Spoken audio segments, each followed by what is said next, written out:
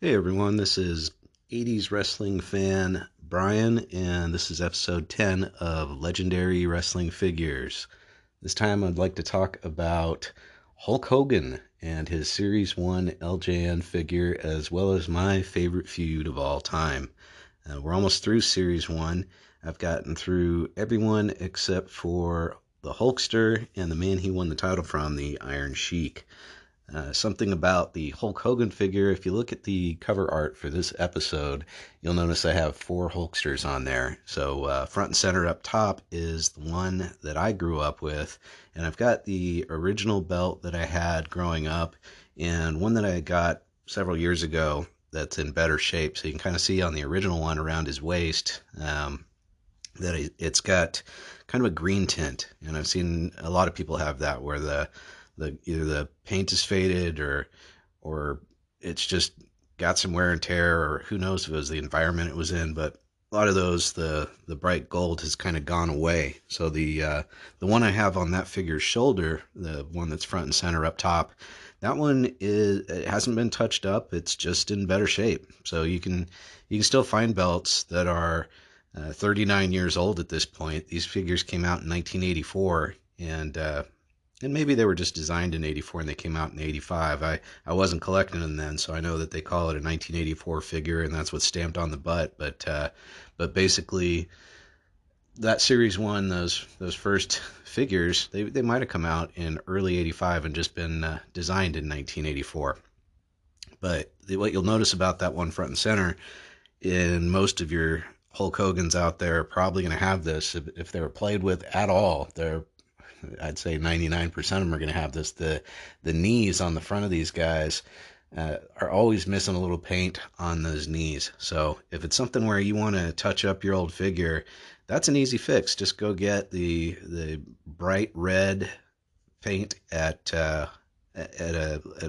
Walmart or at some paint craft store, and just touch up those knees. I'd say just do the whole knee pad on each side, and you can get rid of where the paint has gone away, and it'll shine up your Hulk. Or if you just want to go get a second Hulk figure, I discussed on episode 7 how much these figures cost.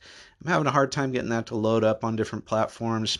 It's probably not worth your time. So I'll go over episode 7 real quick, and then we'll get back to Hulk. But episode 7, I was messing around with trying to edit out some of my little vocal tics and stuff, and it's not really it, to sum it up, series 1 and 2 in episode 7, uh, you should be able to find those less than $9 if you're counting shipping and you're buying figures in lots. The series 1 and 2 should average less than $9. Series 3, aside from figures like the Bulldogs, Macho Man, and Elizabeth, if you're buying series 3, you're still going to be under $10. Series 4, that would be 1987. Those figures, you're going to about double the price of the figures and be closer to $19. There are exceptions, of course. Series 5, I've only got 3 figures so far, but those averaged about $48 if I remember correctly. And Series 6, those I haven't touched. Those are up in the hundreds of dollars now. So long story short, if you're getting into the hobby of repainting LJNs, the vast majority of Series 1 and 2 are easy to come by at a low price. Series 3 as well. It's not too much more to get into Series 4, but when you get into Series 5 and 6, it gets expensive. So getting back to the Hulkster, like I say, if you just want to touch up a Hulk, so you have one that looks like the paint is in better shape, bright red on the knee pads, you can get your old Hulk or a newly purchased Hulk in good condition with putting in bright red on those knee pads and getting the part where the paint is worn off covered up and make them look a lot newer again. The boots and the trunks, real yellow is what I use on those. The hair, I go with pale daffodil, I think looks good. So a fine brush, you can redo the eyebrows and the mustache, and you can redo the hair. Then it's just the matte white is what I use on the wrist tape and on his headband, and also I'd like to do the soles of his boots and his laces. So it's a fairly simple repaint, and there's so many Hulk Hogan's out there that you can find where you can get you can get into painting Hulk for not too much, and it's not too difficult. Plus, if you want to remove all the paint like I like to do, it's not a lot of paint to remove. So I encourage you, if you want to start off with one of your favorites, Hulk Hogan's a good one to start with. Of course, getting all these figures that I talked about, that when you buy them to repaint them, the accessories are what are really going to set you back cost wise. So as far as jumping in from, and I know that's not a lot of time spent on Hulk Series 1, but one other option that you can do with Hulk Series 1 is you can go with one of the other figures you have that you'll see in the cover art. So in that cover art, below the top center figure is a Hulk that I got about 6-7 years ago that was just in really good shape, and that's the one that a lot of times I've used in pictures that I post on Twitter, because on that one that I bought, somebody obviously had him on display, and the knee pads were still in great shape, as well as the rest of the paint job on him. When you do look at that cover art, you'll see that the one on the Hulk on the left that I have a no holds barred gear, that Hulkster, I wanted to do one in the no holds barred gear as Rip. So the most detailed part of that is his headband, where I wrote Rip'em. And so if you study that Rip'em logo on online on t-shirts or on the headband itself, it takes, just do little fine strokes onto the headband with your fine tip brush, and so you can break the R into basically 4 brush strokes, where you're doing the vertical line that starts the R, then you're doing the curved part of the R with 2 little brush strokes, almost making a V that attaches it to the vertical side, and then you're doing the diagonal part of the R. So 4 brush strokes on the R, 1 for the I, 3 for the P, 1 for the little hyphen there before the EM that's to follow, 4 brush strokes for the E, and 4 brush strokes for the M. And that's how you'll get Rip'em, with tiny little brush strokes on your headband that you've already painted white. And worst case scenario, you don't like how it looks when you're all done, so you take your Q-tips and your nail polish remover, the acetone, and you just start over. And so you can get all the headband done before you do the eyebrows or the hair. And once you've got the headband to where you're happy with it, that's where you can get in and start doing the hair color, the pale daffodil. And aside from that, the color that I used when I did the Rip'em no holds barred version of Hulk was out of a Mondo Llama acrylic paint set that I started with before I started buying the Walmart inexpensive paints, which actually the Walmart stuff, the matte paints on those most of them are less than $1 each. They're like 59 cents each in tax, so they're pretty affordable. But this Mondo Llama set that I got that had 20 paints in it, it had something called a cerulean blue, which is Cerulean, and I think that looks real good and matches up nicely with how the Rip'em Hulk looks. And these are glossy paints. Primarily, I use the matte paints, and then the Mod Podge really gets a gloss to them where they look more shiny, like you'll see on most of the figures that I have. So once you've got the figure all set how you want it, you can use the Mod Podge that you can brush over the whole figure. If you're not happy with the results when you're done, just hold off on the Mod Podge, and you can always do it when you get it to your satisfaction.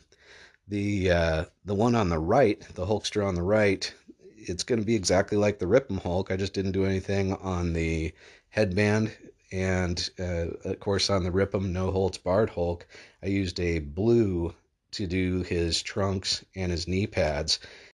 One reason I wanted to release episode 10 with Hulkster right now is that this episode will drop. It's the 37-year anniversary of the actual start of Hulk Hogan and Paul Orndorff facing Big John Studd and King Kong Bundy, with the feud that is my favorite feud of all time. So this all went down in Poughkeepsie, New York, and the folks that were in attendance, man, if the internet had been around, of course, it all would have been spoiled for us. basically they had the same taping of the Flower Shop with Adrian Adonis, who'd been egging on Paul Orndorff and making fun of him for not selling as many dolls as Hulk Hogan, and for being Hulk Jr. being in the shadow of Hulk Hogan. They'd had that going on for a while. So the episode from June 24th, I should have said, the episode from June 24th taping in Poughkeepsie had the Flower Shop with Hulk and Orndorff deciding they're going to face the Moondogs before they face Stud and Bundy. So at this same taping, they filmed the match that aired the following week with Hulk and Orndorff against the Moondogs. That aired on July 12th. So I just turned 12 years old, and this feud is right in the thick of things. And who can't relate back as a kid if they're calling their buddy and their buddy doesn't come to the phone, right? So simple setup. I never got that upset if my buddy didn't come to the phone, and we're probably so excited we'd always come to the phone if our buddy called. So I remember back then, one time I'd been talking to my friend Eric, and we'd been talking for 40 minutes or something, who knows about what, probably about wrestling, and all of a sudden I got nervous, and I didn't realize at the time that local calls were free. So I asked him to give me a call back. I forget what excuse I made, but it's just kind of funny that as a kid you're not sure about, at least I was dumb and not sure about how the phone works. So I asked if I could hang up and have him call me back, because we'd been talking for a while and I was afraid I'd have a big bill and get in trouble for talking on the phone too long. But side story there. So anyway, July 12th, that Hulk Hogan and Paul Orndorff versus the Moondogs match, that's a match that was set up so great where Paul didn't let Hulk in the match the whole time. He beat the Moondogs by himself. And one of my biggest wants on the LJN list of figures that didn't come around is Rex and Spot the Moondogs. I really wish that they'd had a set of LJN Moondogs figures. They also were on the first card that I attended a few months later, 6 months later, December 5th, 1986, when I saw the Killer Bees and the Moondogs face off in singles matches. I think it was B. Brian Blair against Moondog Rex and Jumpin' Jim Brunzell against Moondog Spot.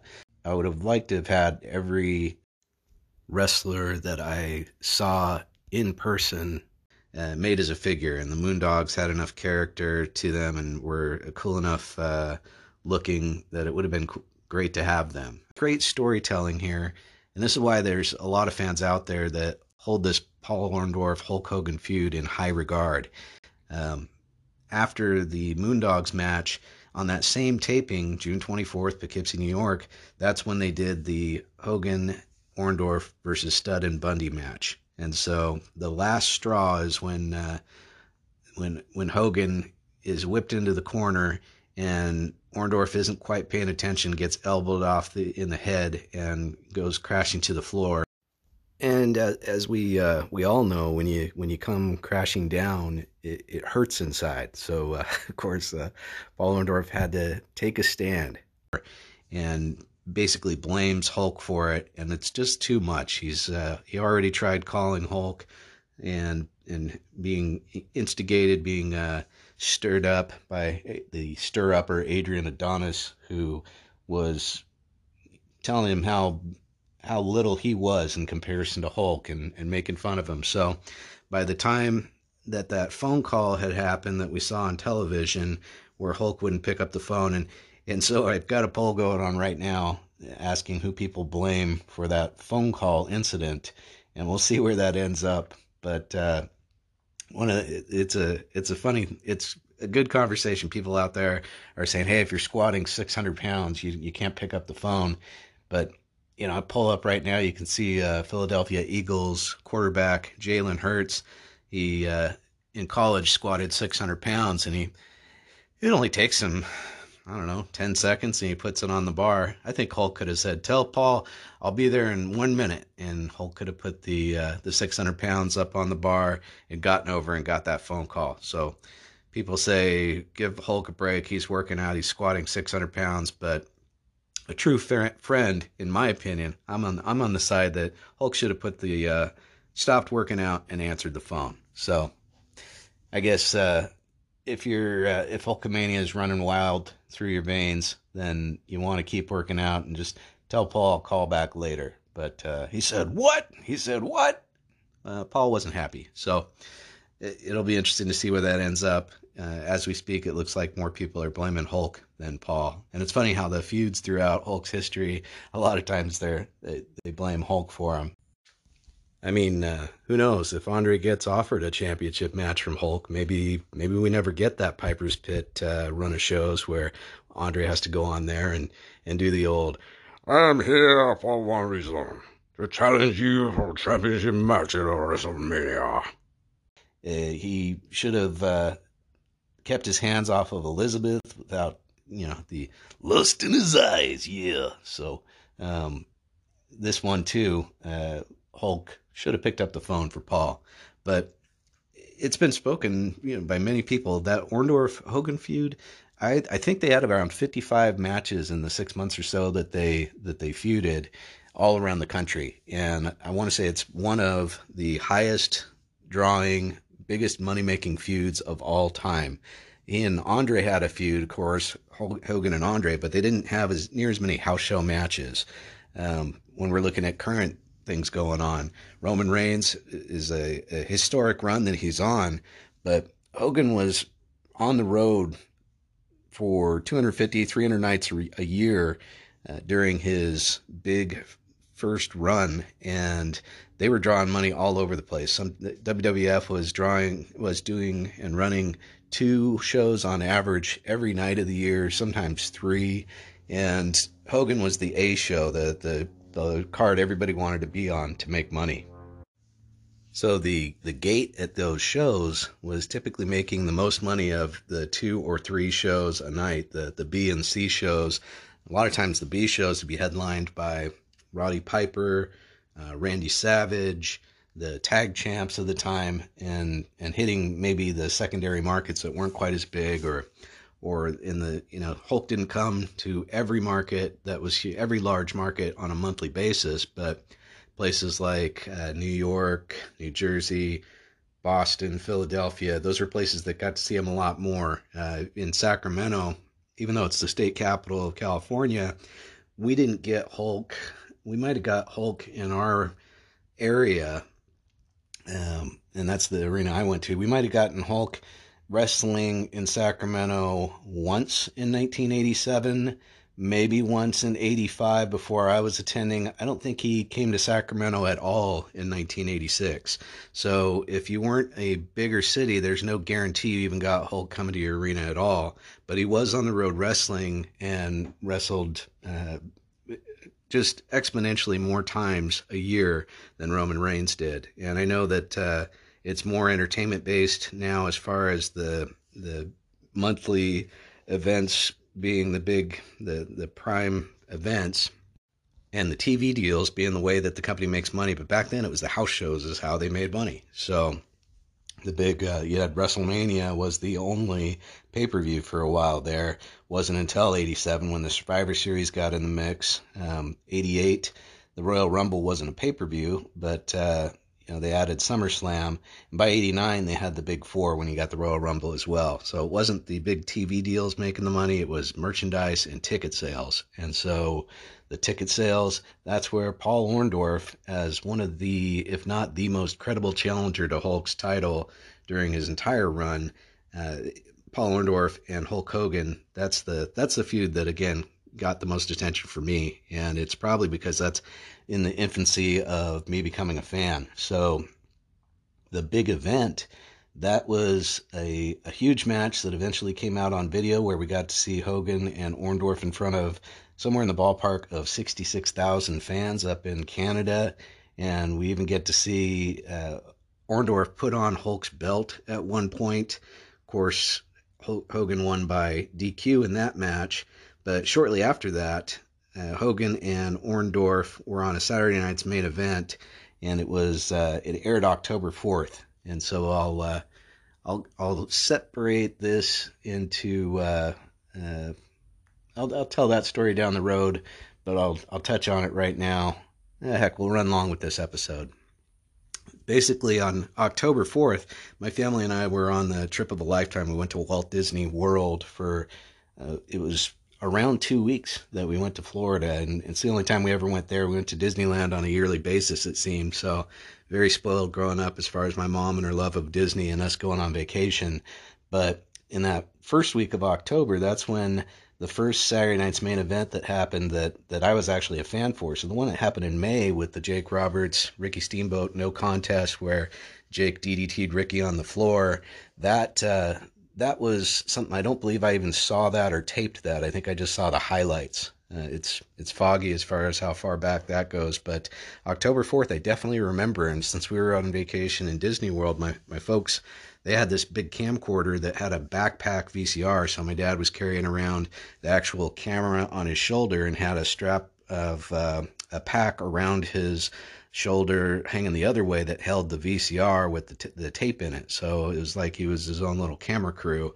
And because there was a VCR attached, this Fort Wilderness place we stayed in as part of the Walt Disney World Resort, he he we had that in check. So basically, they didn't want me staying up till 1 a.m. to watch Saturday night's main event because we had big days ahead at Disney World. So I see that it's Saturday night's main event. Mainly, I want to see Roddy Piper and the Iron Sheik wrestle.